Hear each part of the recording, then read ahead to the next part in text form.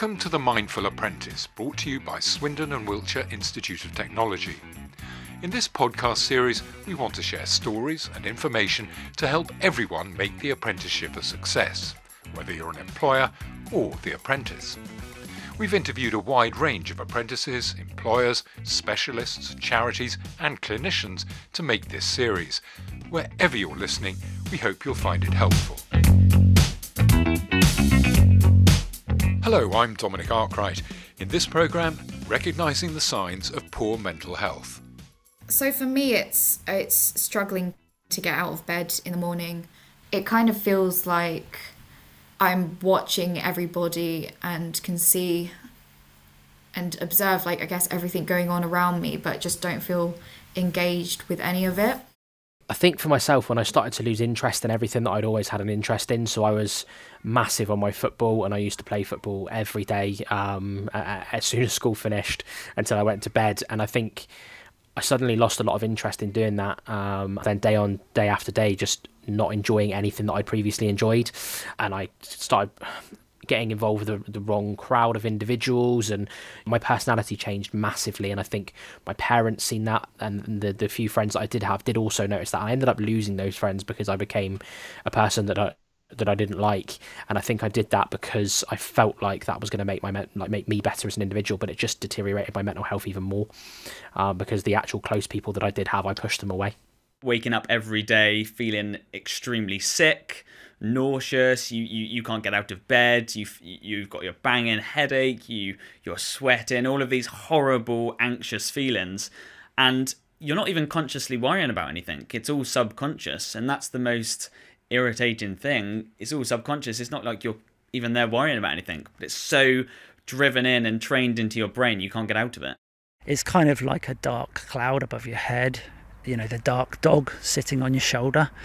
For no apparent reason, you would wake up in the morning and you would just feel lethargic, tired, not having any drive, no motivation, not wanting to move or do anything, almost feeling like you're stuck in a corner and you just can't get out of that corner, and your brain almost won't let you move out of that corner, I suppose. So that to me was depression. It was just a kind of almost feeling like you're in a self-imposed jail. So when I was sort of feeling really bad, anxious, worried, when I was in that really, really bad state, it got to a point where I wanted to give up, to be totally honest with you. I wanted to give up. I wanted to just throw away everything that I'd done. I didn't want to go out and work anymore. Some points when it was really, really bad, I literally didn't even want to be here anymore. But poor mental health doesn't usually just appear suddenly. You won't notice it at first, or at least categorise it like that. Nick Morgan, now a mental health disruptor, suffered from depression for around 20 years before he was diagnosed. This is it. I think at the time I didn't quite realise it. I just felt, I thought it was more questioning, is something wrong? This doesn't feel right, or was this just life? And no one at the time was telling us that where that line was. It was only later on I realised that I definitely could have done with help. And obviously as a 17, 18-year-old at the time, I wasn't maybe educated, I wasn't educated enough to know much about mental health, so could have done with some, like I said, a tutor or even some people, I guess, the professional bodies that people doing apprenticeships work with need to be aware as well. And that's what this programme is about, becoming aware of changes in yourself or in other people, looking for signs of stress, anxiety and depression. If you can spot the signs, you can do something about it. So what should we be looking out for? Let's start with Jordan Keane, Deputy Head of Apprenticeships at South Devon College. It's if you notice a change in yourself and it's a change that isn't a positive one, or if friends or family notice a change in you, can be a telltale sign. So it could be mood swings, it could be that you're normally quite a happy-go-lucky person, but all of a sudden you find yourself snapping at quite small things here and there, or if you start to push away individuals that you're normally close, so loved ones, family members, start to kind of go a bit withdrawn in yourself and really turn into somebody that either you notice that you're becoming somebody that you weren't before, or somebody else actually says that to you and says, look, are you okay that you aren't yourself? And this is crucial. We're looking for change. And that could be changes in your performance at work or in your studying. In this little sequence, we're going to hear from Paul Reeve, Chief Executive of the mental health charity Mind in Cornwall, Chartered Occupational Psychologist Emily Hutchinson, and Tim Francis, Head of Mental Health Commissioning in Cornwall. But first, Dr. Adrian Flynn, a consultant psychiatrist.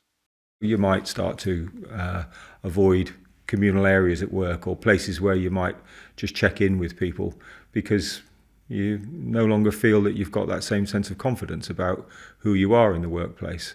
Some people might want to avoid work altogether. Some people might take longer breaks. They might not be as focused on the time because they're distracted by their thoughts. They might not be as focused on the work because they're distracted by their symptoms of anxiety or stress.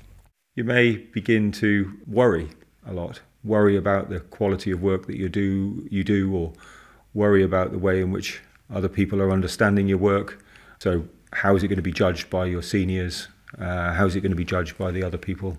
It might be around working in appropriate hours. It might actually be that that person is working constantly as a diversion tactic to avoid other things.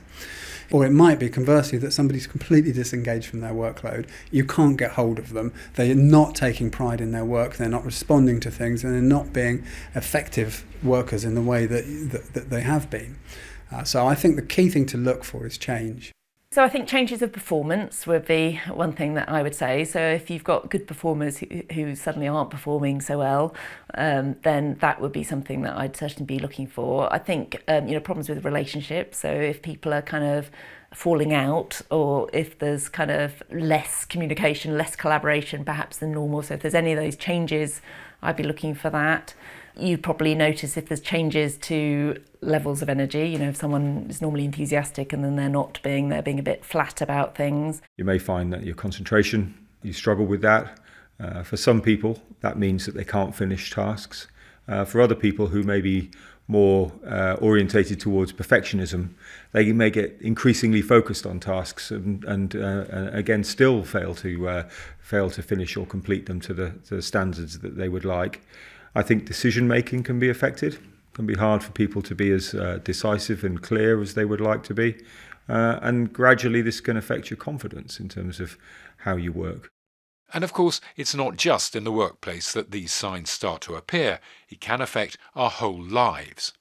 Here are some more signs to look out for from Julia Wildfire Roberts and Emma Russell from the mental health charity Pentreath. You might experience times where you are overthinking things, where a simple decision might take you much longer. You might have it going round and round and round in your head. You may start to feel like you need to isolate yourself from friends and family. Why would they want to hang around with me? Your self-esteem and confidence can reduce greatly. You may experience, huge amounts of anxiety without even realising that's what it is. So you may become snappy, you may become irritable, you may become where you can't sit still, where you're up, down, and it's self-medicating can be a sign. So smoking more, drinking more, people do engage in casual drugs and riskier behaviours sometimes. So it can often be when you're not quite yourself, and this goes on for a longer period of time. Somebody could become tearful or emotional. We might find somebody becomes agitated or maybe have an outburst. Feeling unable to cope, not feeling motivated, struggling with your sleep, appetite. You might become fearful in situations where it's never been an issue for you before, family parties, but suddenly you think, what am I going to wear? What am I going to talk about? What if they ask me about this? And the fear factor starts going up. Then you start thinking, well, what's wrong with me? They're all fine. They can do what they're doing, and what's wrong with me? And then you start seeing it as a problem. So you back off even more. Your self-esteem gets knocked. Your confidence gets knocked. Your ability to kind of be resilient in situations and take time and say no to people, it can reduce. So starting to feel overwhelmed by your life in all different areas in any way can be an indicator that something's starting to happen. And here's Paul Reeve again from the charity Mind. So generally speaking, I think early symptoms would be unlikely to be spotted by somebody else. There's something you need to start looking at in yourself. So if sleep isn't good, if you start to think unhealthy thoughts, if your diet isn't good, if you stop taking care of yourself, if you stop actually thinking about other people It's very, I think when you become poorly or you start to become unhappy, the tendency is to think more about yourself than other people. So personally, I think that's an indicator. And what about if you're looking out for other people, whether as a friend, a colleague, or a manager or a training provider? So the changes I would look for in my colleagues are an over-engagement or a disengagement with their role. I would look for how they communicate with their colleagues. I would look for an effectiveness. If I worked in manufacturing, I would look for output. If I worked in a caring industry, I would look for how well they're engaging with the people that they care for. I think there's something about presentation as well. I think if people are unkempt in a way that they haven't previously been, or if they're not looking after themselves, then that can be an indicator. We all look different if we haven't slept. So I think that can be an indicator too. So I think being visually aware is important for a manager. And a lot of employers will be training managers to look out for signs of dipping mental health. Paul Ballard is Technology Strategy and Enterprise Architecture Director at Nationwide Building Society. So we're very much starting to look at line manager training. So it's just really, as a line manager, are you really looking to see whether the person's okay? You know, are you spotting their patterns of behaviour? Are they changing? Are they working within their normal parameters? You know, are they spending the right sort of hours at work? You know, there's a list goes on. So there's very much training we're looking at about how do line managers understand mental health, so that when you ask somebody, are you okay, you can spot the real answer rather than maybe the answer they want to give. And Nationwide has systems in place to help apprentices who are struggling. Many larger employers will, according to Rob Wheeler, Link Governor at Swindon and Wiltshire Institute of Technology.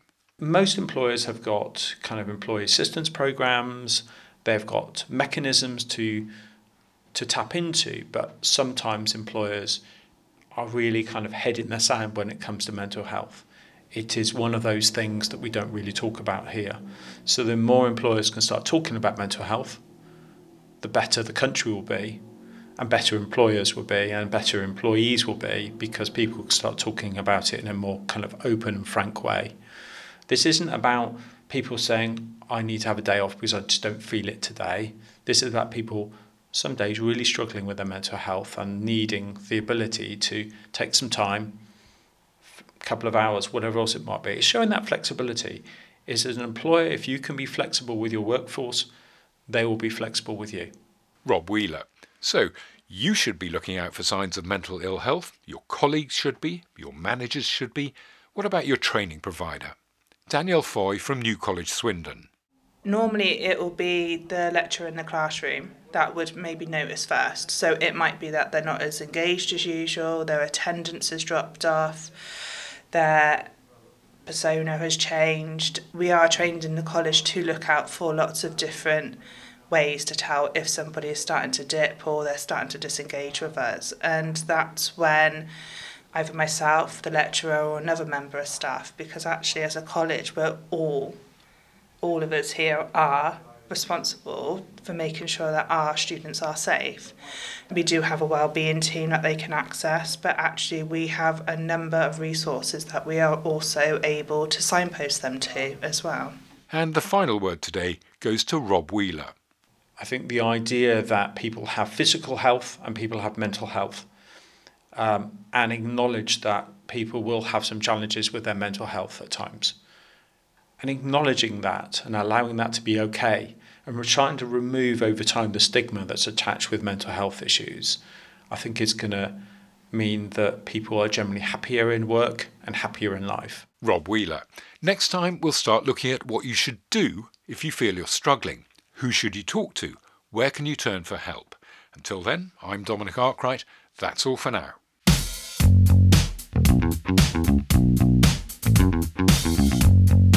Thanks for listening to this edition of The Mindful Apprentice. We hope you found something in it which was helpful to you, or perhaps a colleague or friend, whether you're a new starter or a seasoned professional. If you've been affected by anything you've heard in the podcast, or want to find out more about organisations which can provide help and support, go to sawiot.ac.uk/The Mindful Apprentice.